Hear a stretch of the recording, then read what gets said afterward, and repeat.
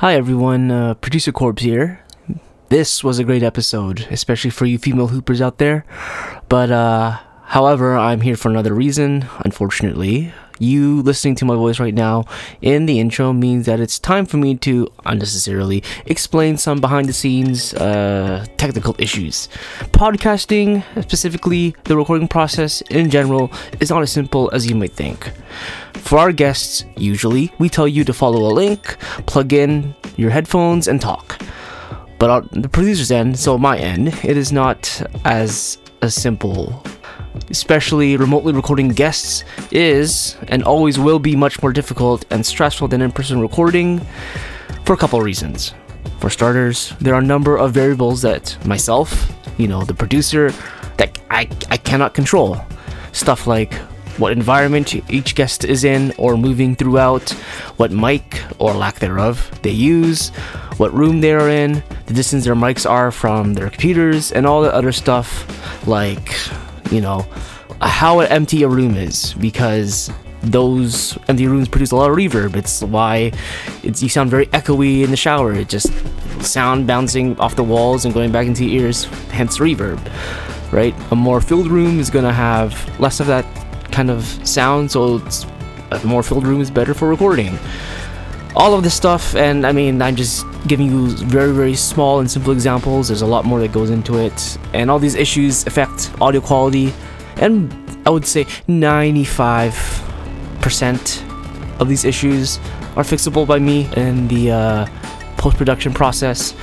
There are other stuff, that some of you have caught and commented on, like missing some bleeps, or when you guys hear the audio being sped up or Mitch sounding like he's in helium or whatever. It's because when I process these videos, when I'm listening and editing to these videos, I listen at a higher speed just because I have to listen through the episode maybe 2 to 3 times. Whenever I can save some time by shaving off a couple minutes here and there, I do that by playing it at a higher speed. So that helps out the editing process. And those are annoying, especially the sped up thing, because it sounds so normal to my ears, but obviously to you guys it sounds super sped up. But it's still pretty harmless, and I can just fix it usually with no issue. However, on top of that, there are internet and internet software issues, and those can turn into disasters. The hard part about remote recording is the internet effect, right? Especially in the beginning when Mitch and I were at our houses and we're trying to record guests. It's 3 different internets with 3 different, situations, especially when they are in different countries. It just becomes an issue, and it's just pretty annoying. To make a long story short, that's what happened here. Guest disconnects, and I made an error in the reconnection process that meant that some things didn't get recorded.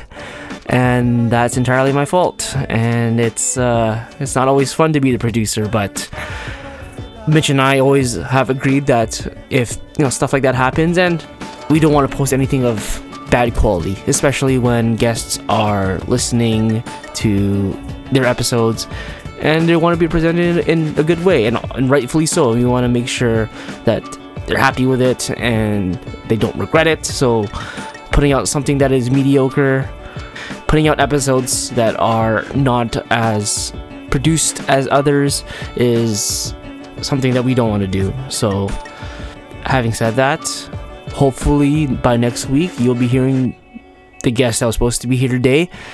Until then, back to our interview with Kim Smith.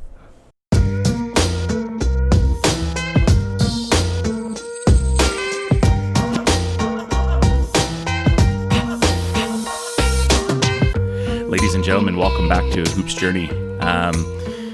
This is a guest that we've been wanting to get on for a long time. Appreciate her time being with us. Talking to her from France. So we have our biggest time change so far ever. One of the greatest basketball players Canada has ever produced, and British Columbia. Her resume is phenomenal. The first ever woman to have a jersey retired by the University of Utah. An Olympian, a Division I athlete, just crazy resume, and we're super excited to find out more about her story. We have Kim Smith on the show tonight. How are you? Yeah, I'm doing good. I'm excited to be here with you guys tonight. Good. Yeah. You know, like I said, Richie Chambers, the connection, our Elmer Fudd spirit animal. That's all, folks. And you came highly recommended. So how have things been for you? You know, you're over in France, and the first thing we always like to do is check in and see what COVID has been like for people and their lives and their families, and how has it affected your life, and how have you guys been able to maybe find some positives from things? Whew, man. Well, first of all, it's been way too long since I've been home. It's been over a year. Oh. So that's definitely been a struggle. Yeah. But yeah, lucky I have my husband over here with me. You know, this is my 5th year with the same club team in France. So it feels a little bit like home. France has been all over the map with restrictions. We're the first restrictions were very strict. We were only allowed 1 kilometer radius outside of our apartment for 1 hour a day. Oh, wow. So that was pretty intense at the start of the confinement. Thankfully, I had all of the workout gear from my club, so I had a sweet little home gym in our apartment that helped me get through it. And now we just have curfew, so we're dealing with that. But yeah, I mean, I guess it could be worse. You know, yeah. So surviving, making a lot of use out of Zoom calls and FaceTimes and all of that. But I'll be excited when it's over and I can finally get back home again. Yeah, for sure. It's funny too, and I always think what life would have been like if we were going through this maybe without being able to connect with family and see them at least on a phone or a tablet or something, right? And some challenging times, and you're still married, so you guys haven't killed each other yet, which is good. So yes. And I think maybe we'll just all appreciate the little things when we do get those opportunities, and that, that those hugs when you get off the plane will just be that much more special, and we won't take them maybe as for granted that we did before, so yeah, it's a tough time for lots of us, but glad to hear you guys are doing okay. Yeah.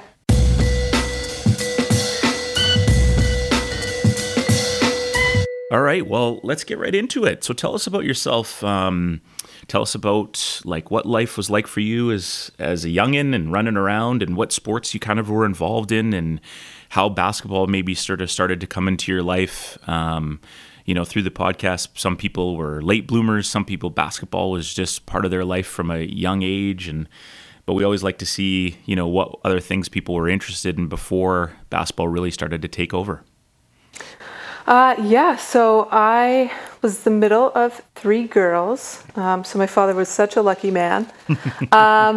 Totally not a sporting family. I mean, my dad might tell you that he had a stellar hockey career, but my mom was a cheerleader, but they put us in sports all growing up. For me, I was stupid shy and very awkward. I would just be very comfortable hanging out by myself reading a book. And my parents were like, okay, so team sports is the route for her. She's not even allowed in individual sports. So I played everything growing up, all the team sports that you can imagine. I was enrolled in it.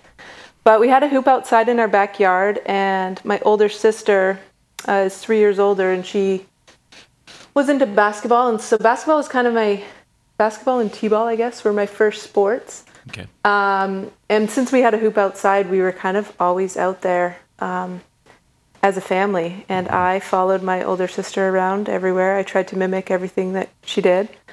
So, when she was playing in her games, I would be the kid that brought a ball to the gym and ran out during timeouts to get my J's up. Yeah. So she, it's actually interesting. We did not get along when I was in high school. It was we played on the same team at one point. And we were bitter. It was pretty bitter, I was just the younger hotshot that didn't really care, didn't notice, team play necessarily, and she was just super focused and driven. And it was she actually went down to the US and played in university as well. But yeah, I mean, I was a brat, I was a super annoying younger sister, and now we're best friends. And I fully acknowledge that she is one of the biggest reasons why I've had the career that I've had. But she wants a study done, and she's like, how many Olympians had older siblings? How many were the second children in their family, because I swear it's like the drive to become, better than your older sibling, that is a real thing. Yeah. So yeah, she's always like, you're the Serena, I'm the Venus. So That's super interesting though. And it's a great point. Like, my brother was 3 years older as well. And I would tag along and I think also that you're instantly just start to compete against bigger, faster, stronger, right? So you're seeing the game absolutely. played. Yeah, you're seeing the game played at a quicker speed against bigger girls and stronger, and so you start to adapt at an earlier age, and maybe some things that people are catching on to later, you're getting exposed to earlier. So yeah. Yeah. Mm-hmm. Yeah, I was lucky. But I mean, we played every sport growing up. We really kind of only started to specialize in basketball in maybe grade 10, 11. Still ran cross country and that kind of stuff. But yeah, it was kind of later in high school. I think that's so important to be able to play a bunch of different sports and the cross training and all that. It's wild how young kids specialize nowadays. You stole my question. Thank you for pointing that out. Yeah, as a PE teacher and coach, and just someone still involved in the game, it's like this specialization it's wild. And the things that it's okay to have one that means more than the others, but like the things that we take from those sports and can apply to different sports, I think is so important, right? And it's an interesting time, and out in BC, not sure how much you follow it out here, is very, it's a large, training culture and things like that, which is good, but I think we can learn so much from being involved in other things too. Yeah. And you're a prime example of that, right? I mean, you ended up, being an Olympian and Division I athlete, but playing a lot of things as a kid is important. So yeah. Very good point. Yeah, for sure. And then, so did you play on your sister's team in high school, or was that when you guys were actually at a younger age? No, I did. Yeah, when I was in grade 9, she was in grade 12. And so we played on the same team that year. And I mean, there would be times when it was like the car ride home, my poor parents. It was rough. Yeah. There were never any like the best of friends. Were there any like I don't know if you follow Fresh Prince of Bel-Air, but like when Will and Carlton were on the same team, and like Carlton tried to steal the ball from Will for the last second glory, and he throws it over the hoop. That. Okay, good. Yeah. No, yeah. Thank goodness for that. But yeah, I mean, it was after she went away to university, that it was kind of like, and we had our separation, and I kind of started to realize, what I had done wrong, and I mean, maybe a little bit her the same thing. And I used to go on spring break and visit her. Cool. Yeah, so it was like slowly mended. And like I said, now she's one of my best friends. But yeah, it was a rough season playing together for sure. Yeah, fair enough. Luckily, you had a good coach and mentor to manage through that. And let's talk about that time, Heritage at your time, like what an absolute dynasty, and like just, the coaching that you experienced at that age, I mean, absolutely top shelf and phenomenal. And, when did basketball really start to take off? You mentioned at grade 9, you're playing at the senior level. So obviously you had some skills early on.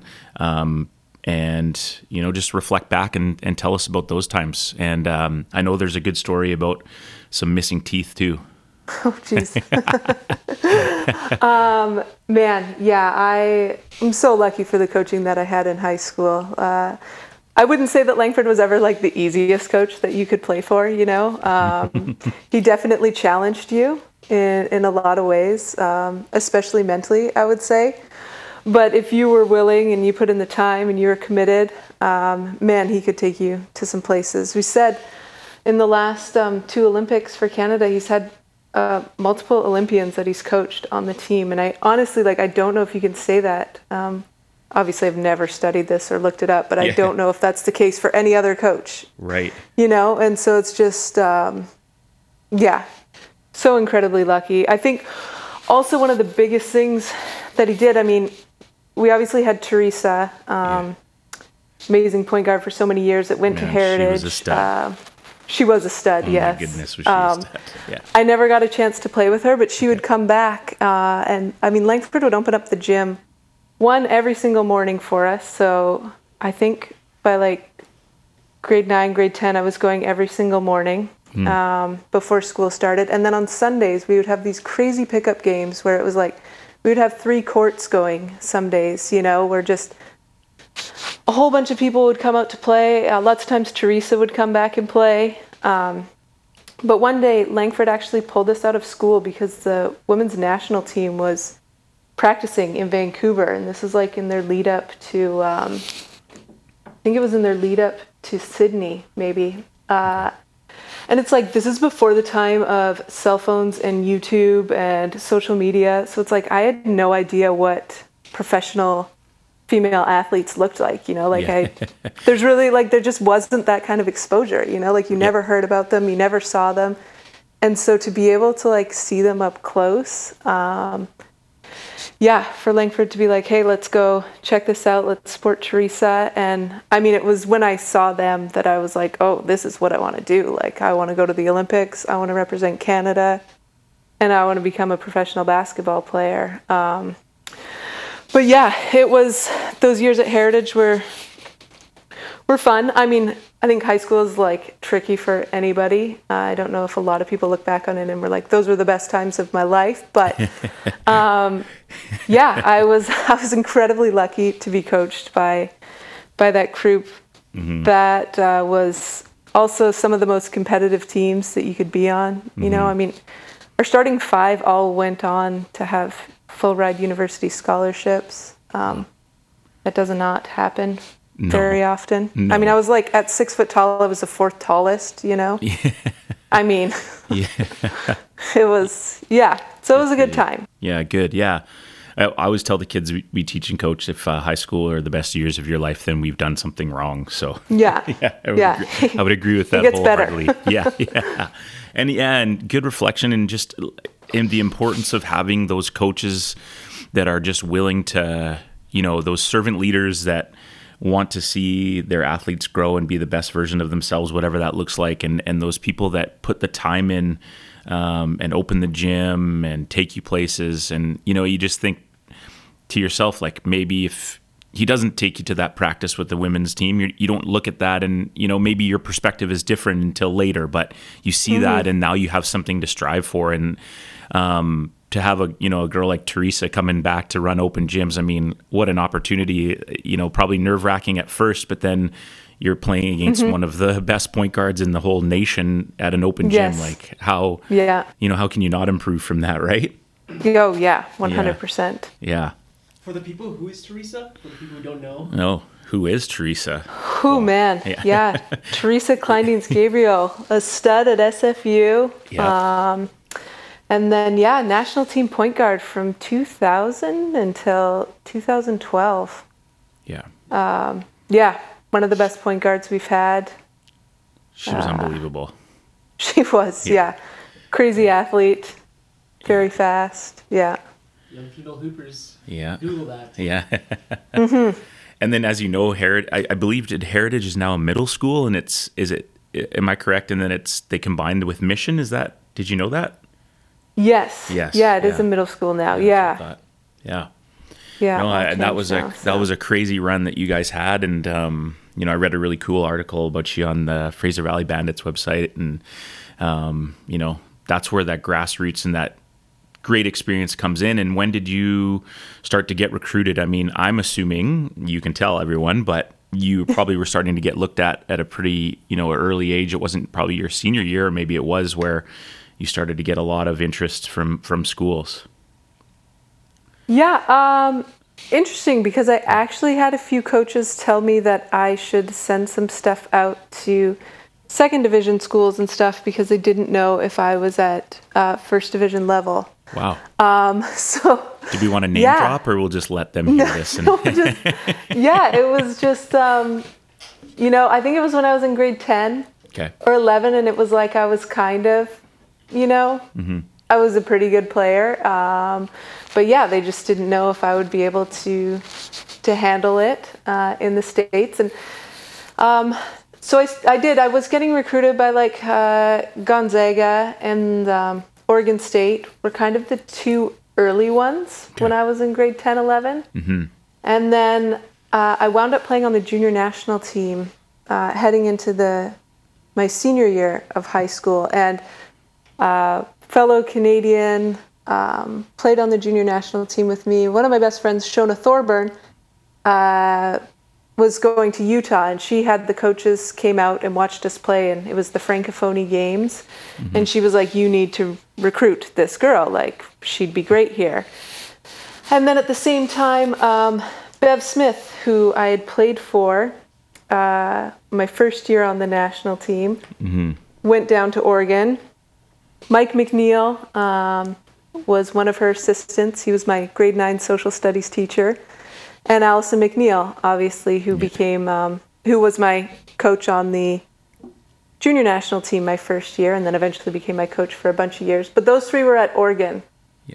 Okay. And so, yeah, that recruiting process was kind of started a little bit later for me. I knew I wanted to sign in the early signing period going into my senior year, because I was just somebody that, like, hated that there was coaches that would like call me on the phone and be like, can you talk? And I was like, well, no, like I really, you know, I mean, I was, like I said, I was shy.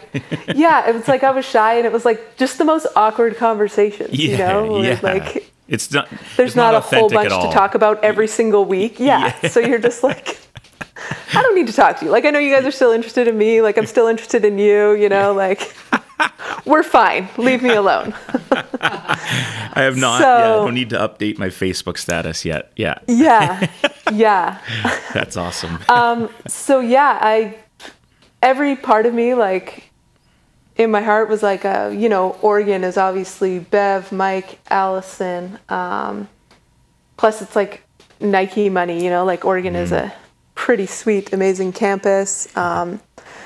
So I went on my official visit to Utah first, and one of the things that my sister told me before I went on my visit, and was like the greatest piece of advice that I've ever had, was to play pickup with the team. And she's like, this is how you're going to know if you fit in. This is how you're going to know where you stand. You know, like recruiting is just so funny, because it's like for one weekend, it's not really like the real experience in a lot of places, you know, they just try to wine and dine you and sell you. And I feel like so many kids make the wrong decision nowadays, because you get swept up in like what kind of gear you're going to get, or what do their practice facilities look like, you know, and at the end of the day, you need a gym and a place that you're going to play and grow.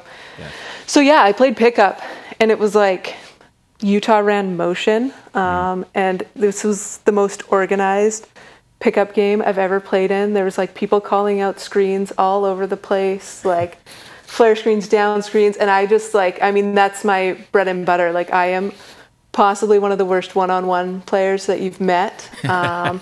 It's like my move is like to stand there and like wait for somebody to drop their hands and then just try to shoot a three. It's like, that's kind of the extent of it, you know? So, but when people are cutting and moving, it's like, yeah, game on. I can read the game. So yeah, I played pickup, and I was like, whoa, okay, like this is a really good fit. And then I went to Oregon the next weekend, and it was like on a big football weekend. They were like in the running to go to the national championship that year. But yeah, when I played pickup with that team, and I know it was only like their first year as a coaching staff, it just wasn't a good fit for me. And, you know, I mean, they were like, you're going to play, you know, there's minutes, we see you doing well here.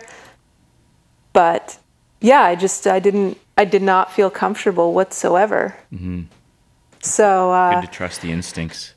Yeah, went to Utah. It was the greatest decision I've made. Although nowadays, sometimes I'm like, you know, if I went to Oregon, it would be like, you'd have that Oregon Nike connection. Yeah. Maybe I wouldn't be like paying for basketball shoes for the last like 15 years. It's like, that would have been pretty sweet. But yeah, aside from that, I made a great choice. That's awesome.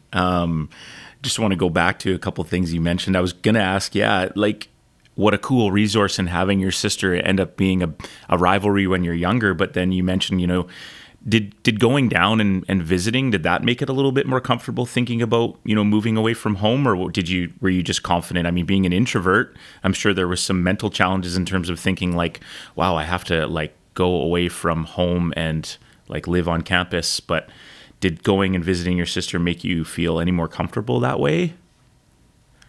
Or did you never really think of it? Yeah, and I honestly, like, I never got homesick. Wow. I was just, like, so pumped to be hooping. Yeah. Yeah. And I was just, like, so excited. I was so ready for this. It was like, I mean, my poor parents, it was like a forced call every single week, you know? Like, sometimes you look back and you're like, oh my goodness. Yeah, that's exactly what it was like. It was like my parents were like, okay, but, like, we need to talk once a week. And it was like, oh, fine, you know? But it was just like, my roommate, my freshman year, was super homesick. Wound up leaving. Wow. And of course I'm over there like, yeah, this is great, you know, like, she's like, you know, you don't miss home. And I'm like, no, I'm fine. So, yeah, I just kind of adapted right away, and it just, it really felt like a great fit. And I was just ready for university, I guess. What are you looking for during this pandemic time? Sometimes, after a long week of work, we just want to sit down and have a nice cold beer. Well, one of our sponsors, Parkside Brewery, can offer you that.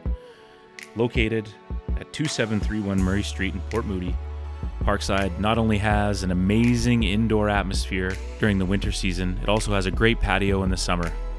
Get down there, enjoy yourself a cold beer, or you can find them at any local government liquor store.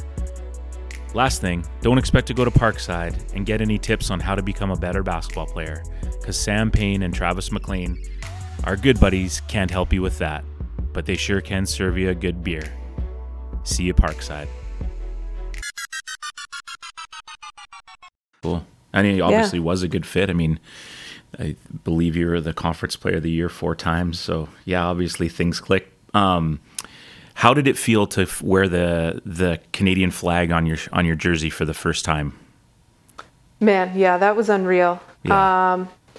Obviously, so when I first made the junior national team, like the summer before, there had been 2 of my teammates that had gotten called in to try out. Okay. And I was like super salty that I didn't get this call up, you know, because I was like, man, I put in the hours in the gym, like, why am I not getting rewarded immediately and automatically? I put the time in.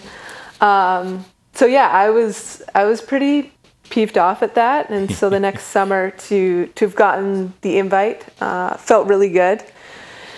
I played in the Francophonie Games. It's a really neat experience. But then later that summer, I actually got called in for the senior team. Mm.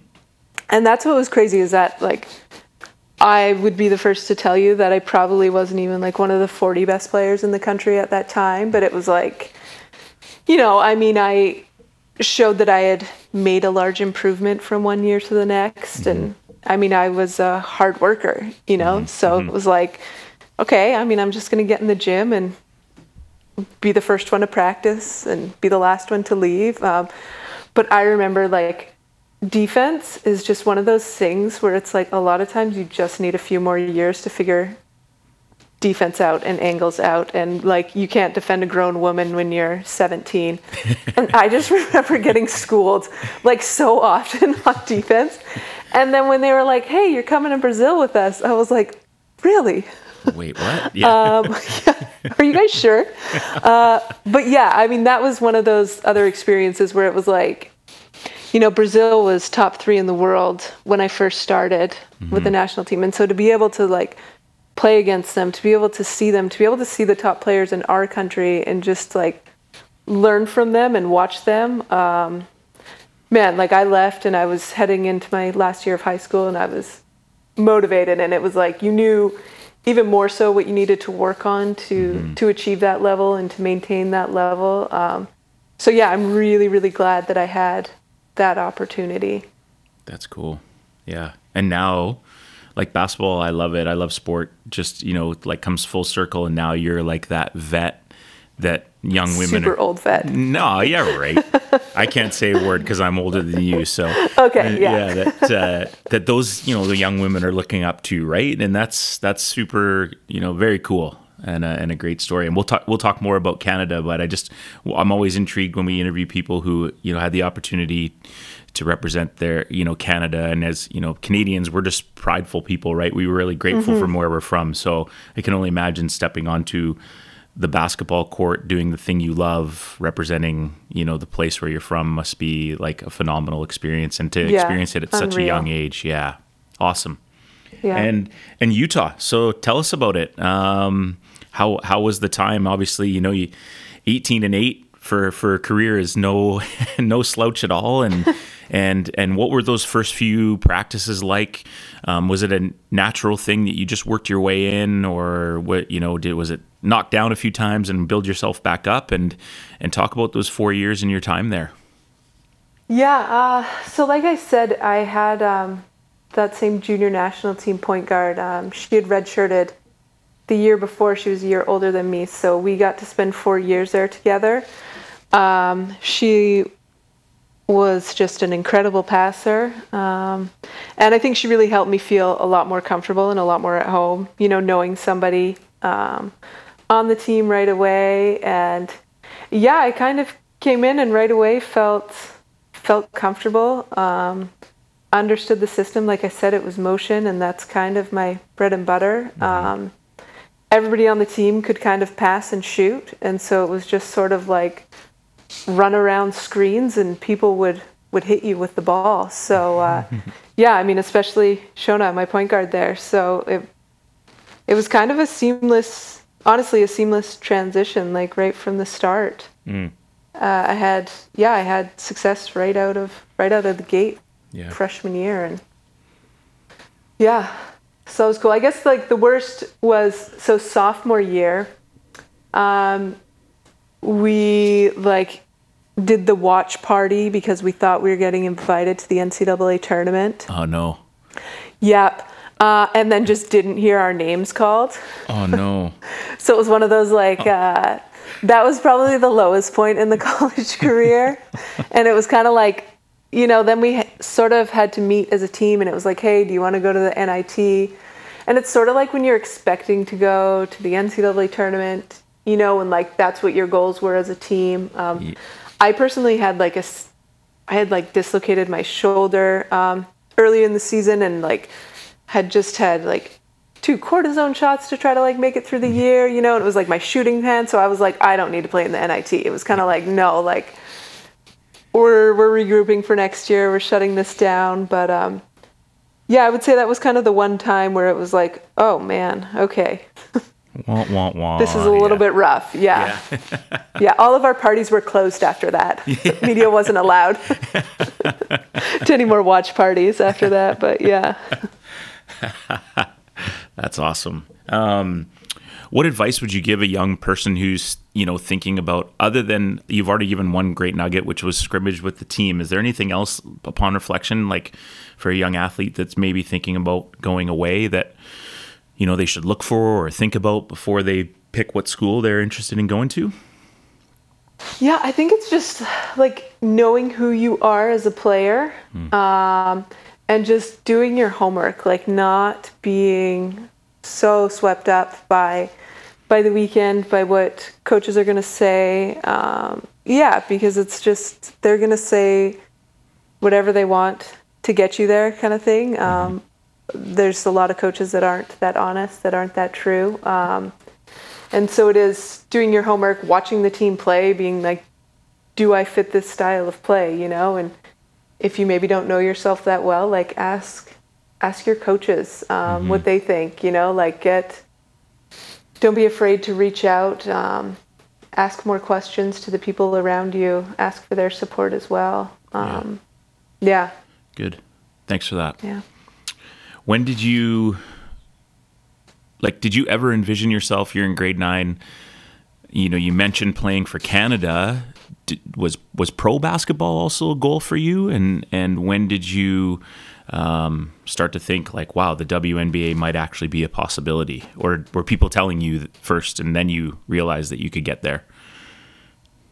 Yeah, it's weird. The WNBA for me was never oh my goodness, I really want to make the WNBA. Yeah.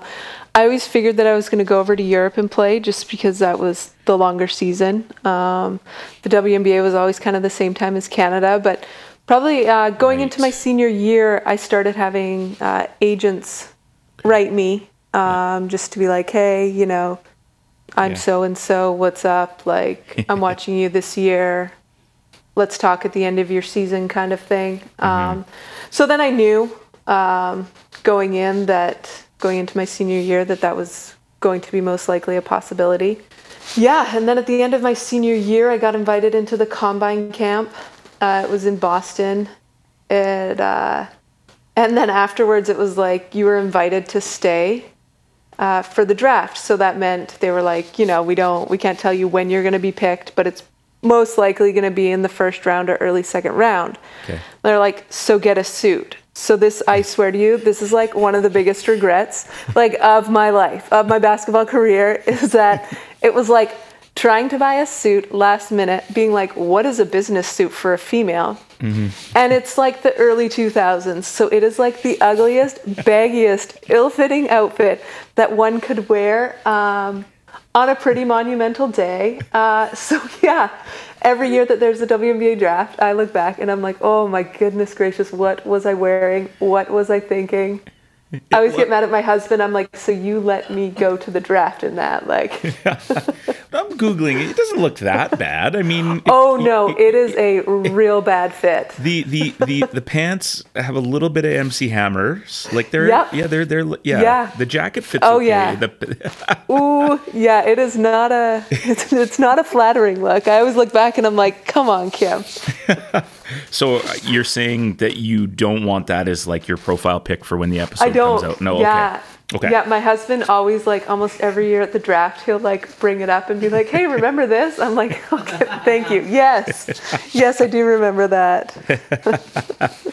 I never made the connection of WNBA and Canada basketball. It makes total sense. And Corbin and I were talking yesterday and about the show and talking with you. And we were just kind of curious about the WNBA experience for you because, we looked up your stats or whatever, but, was it just a bad experience and it didn't go well, or was Europe a better fit, or was it a kind of a bit of both? I can hear you snickering. So wondering what that was all about.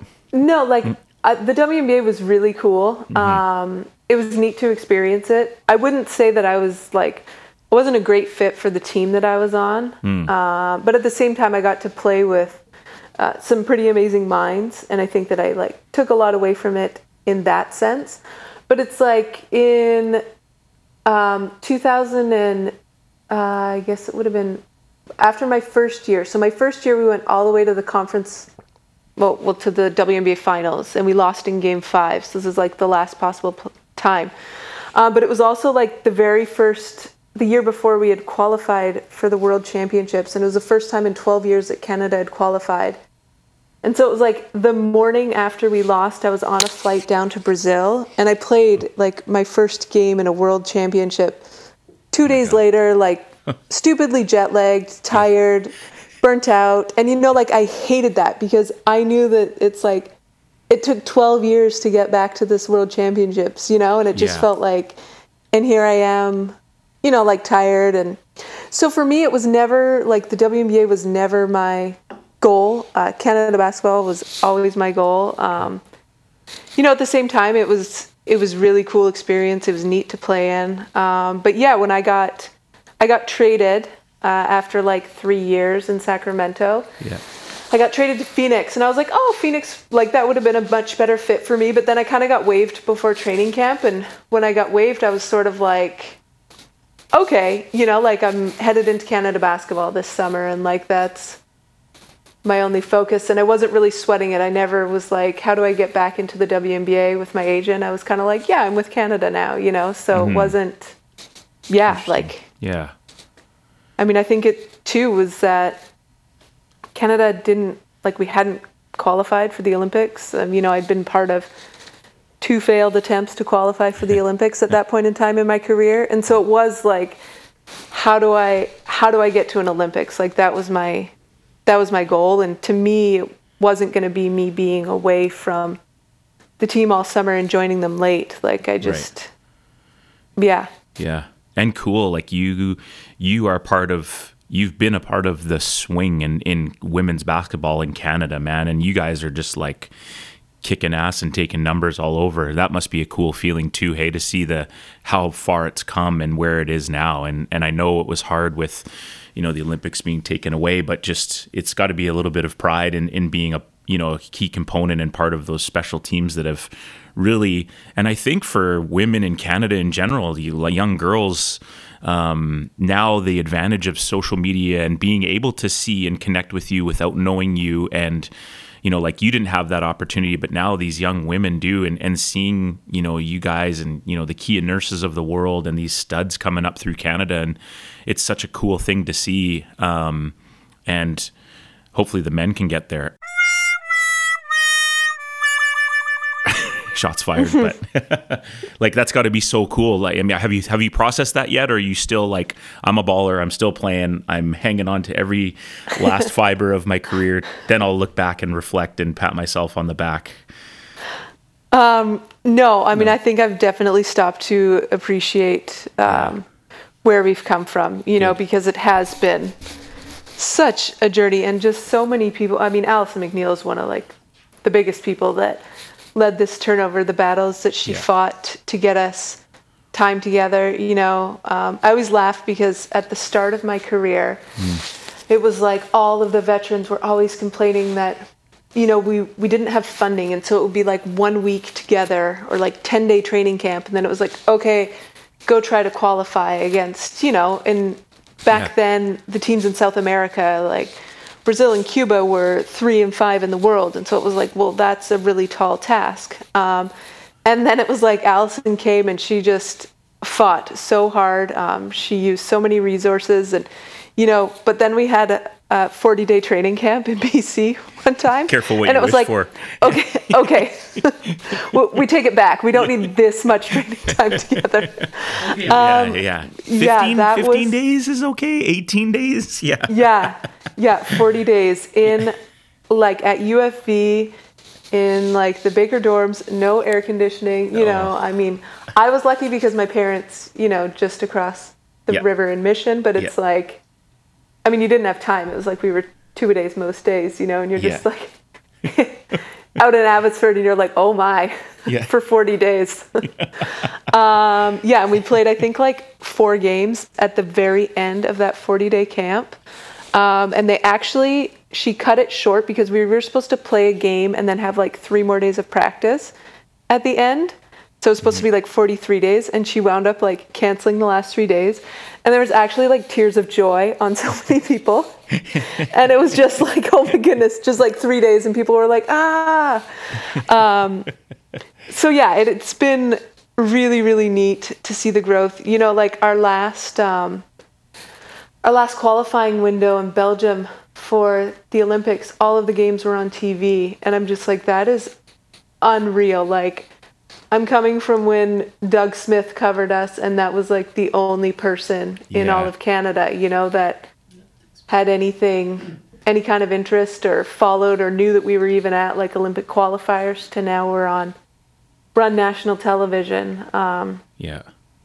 So it is. I mean, like for me, I said, watching the national team play was what motivated me. It's one of those things, like, you can't really be what you can't see. And so it's true. Like, now you have Kia and Nat that are out there, I mean, things like your podcast, where you give the female hoopers a voice. It's really awesome. It's we need more of it. Because I would say there's definitely been like some times over my career, where you want, like, I really want the men's team to have success, but sometimes they get so much pub and so much stuff, and you're like, well, but they don't actually play on the team. Like, they haven't actually qualified yet, So you're like, okay, like, there's been some sponsors that have, given stuff to the men, and it's like they're getting all of these free things, and you're like, well, could you offer like 12 more to the female side? And some companies are just like flat out no, So it's been a grind, and so it's really cool to see that's not the case anymore. That we're 4th in the world. People are recognizing it, and Yeah. Still work to be done in that, and though the support Definitely. side, for sure, there's still lots of work that needs to happen in that. Like now, okay, we're at a certain level, we're 4 in the world now. Like let's match the money and the support and the media to the talent that's being put out there. You know what I mean? And I'll say it. You won't. You're being very polite about it, but you know, maybe does it give you guys as a team? Does it give you a little bit of motivation every time you step out there? Or is it something that's just not talked about? Random question, but I just wonder, like, is it just that sort of little chip on that shoulder still? Like, hey, let's still prove, or is it like, who cares? Let's just be the best team we can. I think it's like, especially for the younger players, they don't even like really know, you know, Right, that. So they're just like, Spoiled let's brats. just, like let's just be. No, but I mean, that's cool, you know, like they don't. But yeah, I think it is just kind of like, Fair let's point. be the best team that we can. And yeah, like people are noticing now, you know, like Yeah. they don't know the time when nobody did. Yeah. But yeah, it's really interesting because, you know, obviously I play over in Europe. And I play on a younger team, and I've played with some of like the top young talent in France. Yeah. And it's like, you know, some of my teammates are like 18, 19, and they've played on junior national teams in France. And so they're like sponsored by Nike, you know, and they get like free stuff shipped to them, or they're sponsored by Adidas. Yeah. And they'll be like, "Oh, Kim, what's your sponsorship?" And I'm like, "Well, yeah, I don't have a sponsorship. like it's not like I buy my basketball shoes, you know, like I get 2 in the summer. And then it's like, yeah, like sometimes an AAU team gets more. And they're like, "Well, but why don't you have a sponsorship? Like you're on the national team." And I'm like, well, we're not there yet, you know? And so my hope is that that continues to improve, that like things like that. Yeah, and I really do think it's only a matter of time. But yeah, I will be pumped when that happens. Yeah. Across the board. Good point too that you make, that the younger generation doesn't have to experience that. So it shows that there is some good stuff happening.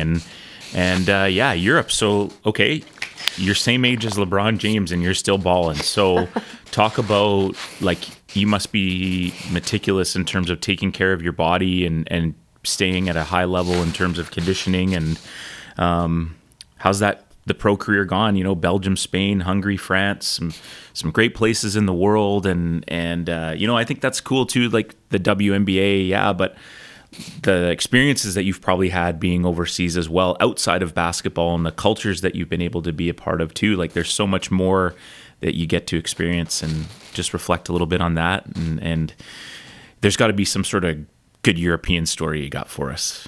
No pressure. Yeah. Oh, yeah. You know, I had like my first experience with like fan hooligans, like hooligan fans in Hungary. So I played on just like a shorter term contract in Hungary. And I played on like the best team in Hungary. They were a very organized club. But my husband actually came out for like 2 weeks at the end of the season so he could watch like the championships and stuff. So we were playing in an away game. And it was like, if we won, we would win the championship or whatever, the Hungarian championship. So we get to the gym, and this is one of the gyms where it's like the bus has to pull directly into the arena. Like even for like my husband came on like the fan bus, and the fan bus had to pull directly into like their side of the arena. And it was like gated off, like wire fencing so that they couldn't like interact with the other fans or anything.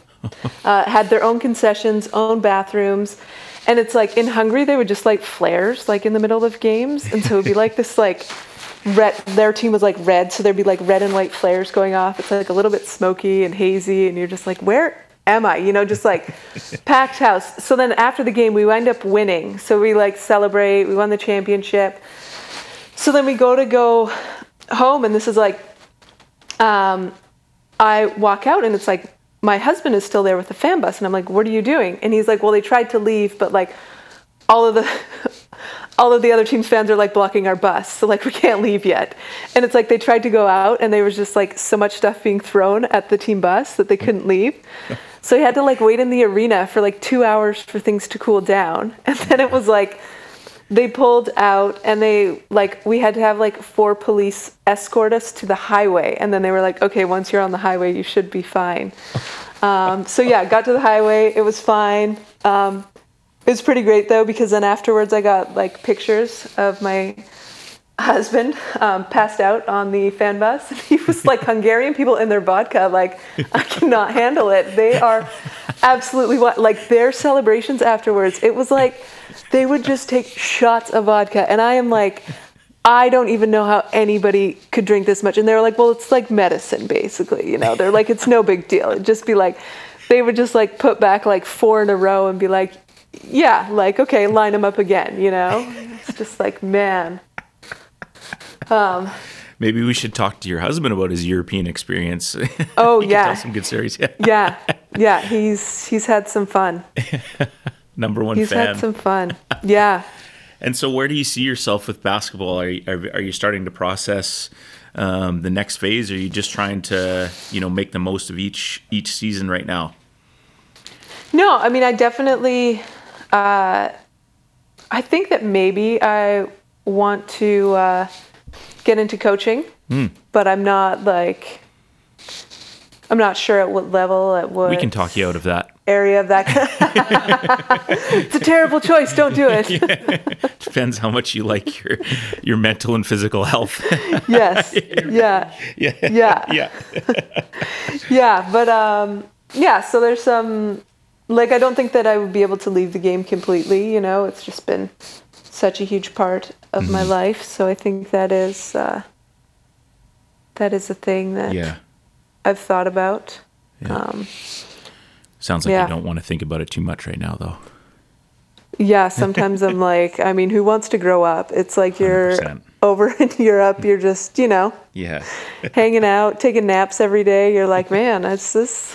It doesn't get much better. Like, I always say that. I'm like, people are like, well, you might, my parents are always like, you might love your next job just as much. I'm like, I actually know that I won't love my next job just as much as like being a professional basketball player. Like, I am fully realistic in what is going to happen with my life. Like, I might find a great job, but like, it's not going to be, getting paid to play a game. Like, let's be real here. Amazing. We always do a little bit of like a rapid fire round, but I got one more question before we go. Can you just talk about that first Olympic experience? Was there some pinch me moments and some goosebump moments, and then I know, like, we had, I don't know if you know who Michael Meeks is, played for the national team. Yeah, and he talked about the Olympics experience just being like, he was really focused on the competition side of it and didn't allow himself really to kind of take the whole experience in, and just one time you're just a young girl from out in Mission, and next thing you know, you're traveling to the Olympics. Like, so many cool experiences for yourself. And how was that, and what was that like? Yeah, well, I mean, first of all, just like to qualify for the Olympics was insane. I mean, we did it. We took the very last spot, and it was like qualified on Canada Day, and then it was just kind of like 12 years of failure, and it's like 3 weeks later you're going to the Olympics. So that was unreal. Is that the scariest time of your career? Like, no one touch each other. We're not scrimmage. Like, how do you, like, I know you take a week off before the provincials, and as a coach, you're just thinking like, okay, how much Nobody is too much? hurt. Yeah. And then you got 3 weeks for the friggin' Olympics. Like, forget the BC high schools. Like, yeah. But you know what? I don't even know if it was like a full, maybe it was a full 3 weeks, but we had like a week off, and then we met in Toronto, and we trained for like 3 days, and then we flew over to London right away. okay. So yeah, it was like we were in the village like the day that it opened. But yeah, there was kind of a sense of relief. Yeah, it's the full time. But no, I mean, for sure the first pinch me moment was like running out for the first game. We played like Russia in that early game, and it was just kind of like, oh my God, we did it, we were able to go to the opening ceremonies and just like walk through and then leave, because we did play at like, I think our first game was at 9 a.m., which is quite a game time, it's like you have to wake up at 5:30 and eat breakfast, and it was like, oh, gross. but yeah, it was just, I went to like a few other sporting events and stuff, but not until sort of after ours ended. But London was so cool because it was so easy to get around, you know, and it was like my family came and there was like a giant mall to meet them at that was right outside of the village, you know, like the tube ran everywhere. So it was just kind of, I mean, such a well-run Olympics, and the Olympic Park was right there. So it was just like, even if you didn't go to an event, you could just like walk over to the Olympic Park and be there in like 15 minutes and just kind of take in everything that was there. They had giant screens showing everything. So that was really, really cool. Rio was obviously a totally different story, where it was like we weren't really allowed to leave the village during our competition at all. It was like strongly advised again. So it wasn't until, you know, after we lost that it was like, okay, do whatever you want. But yeah, so no, it was going to the Olympics was like lifelong dream.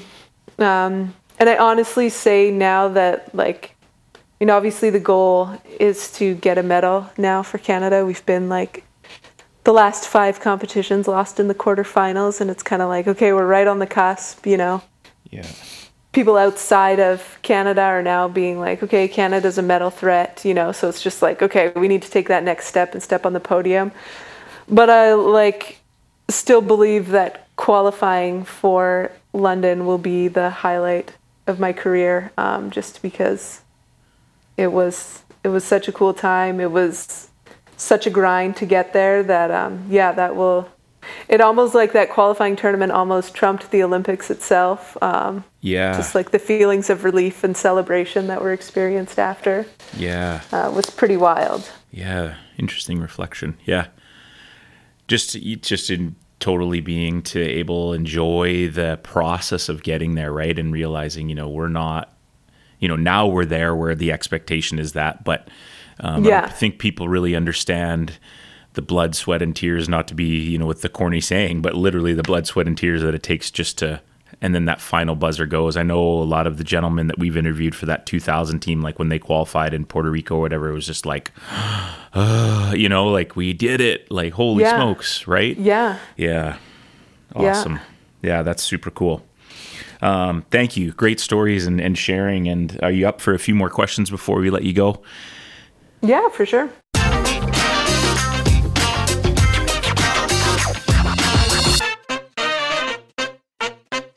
Okay. Now these are they're gonna get random. I know you're an introvert. You know, you've admitted it yourself. You like books, but like musically, if you're gonna rock some tunes, either to get you pumped for the game or you're driving in the car, what are you listening to? Okay, well, I guess like before a game, you first have to like shout out Drake. Started from the bottom, now we're here. Started from the bottom, now my whole team. And now that we're like OVO sponsored, I had like friends hit me up that I haven't talked to in years and be like, yo, how do I get your jersey? And I'm like, you never cared about my jersey before. Like now it's super cool. Like what's happening here? Or can you get me a $200 hoodie for free, please? Yeah. Right.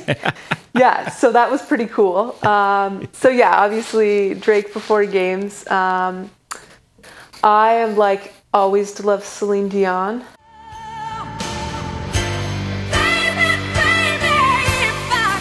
I got to see her in concert in Sacramento, and I was like the one person like die-harding with her French songs as well, so that was pretty cool.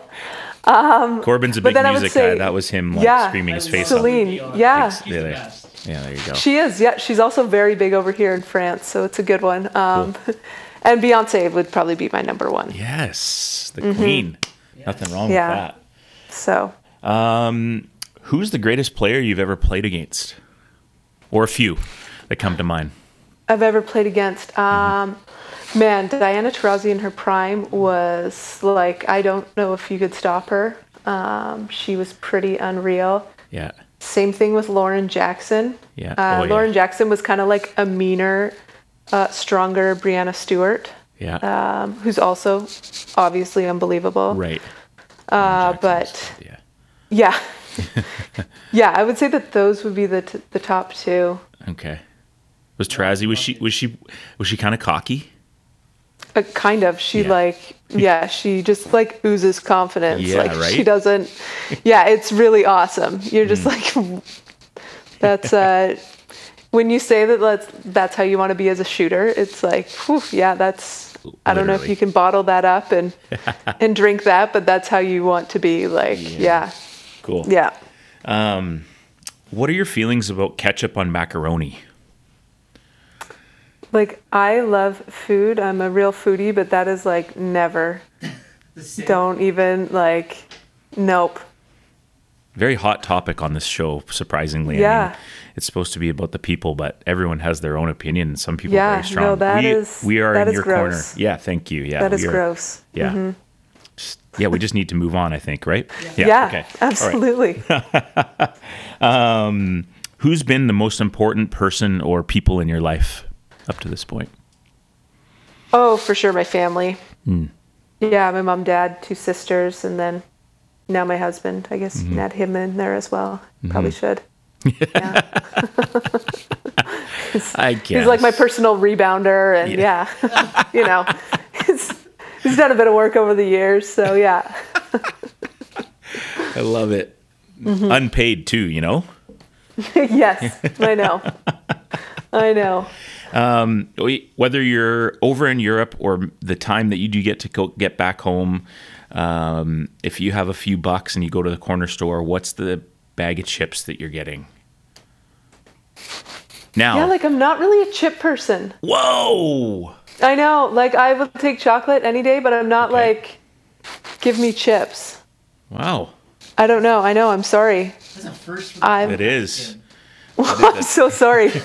Hey, no, I mean, we need to have Somebody these had to do it. Yeah, Yeah, exactly. somebody had to do it. We need these moments. They're important, right? Like, Yeah. some people have just not wanted to really answer and thrown out, like, not great options, but no one's actually ever said, like, I'm not really a chip person. Yeah, like I would never go to the corner store and be like, because I'm craving chips. Like even if I go grocery shopping, like even during the pandemic when you were like, I need comfort food, I would never come home with chips. Wow. What's your like go-to snack then? Yeah, like, wait. Like when you're like want to munch on something. I want to munch on something? Yeah. Yeah, like I really like oranges. I mean, that would maybe be like, I know this is going to sound really random, but it's also like, it is the season for oranges. And when you can just pop like 3 in your bag and it's like, they're super sweet, you know? This is why you can still play pro basketball at 36. So you and I are not playing pro basketball at 36. In the office right now. Yeah. We've got McDonald's cups and sausage, no egg McMuffins sitting in front of us. And you're telling us how much you love oranges. So hey listeners, you can separate the difference and figure it out for yourselves. Oh man. Awesome. It's a heated debate. In your opinion, on the men's side, who do you think's the greatest basketball player of all time? In Canada or in the world, all time? In the world, all time? Oh gosh. I mean, I really liked Magic Johnson. Yes. Yeah. It's also like I don't really like LeBron's game, so I know that he's amazing, but I just like... Yeah. I just can't really get on board. I can recognize his greatness. I see it, but I just don't like his style of play, so... Mitch is fist pumping right now. I am like raising the roof. Magic is my favorite player ever.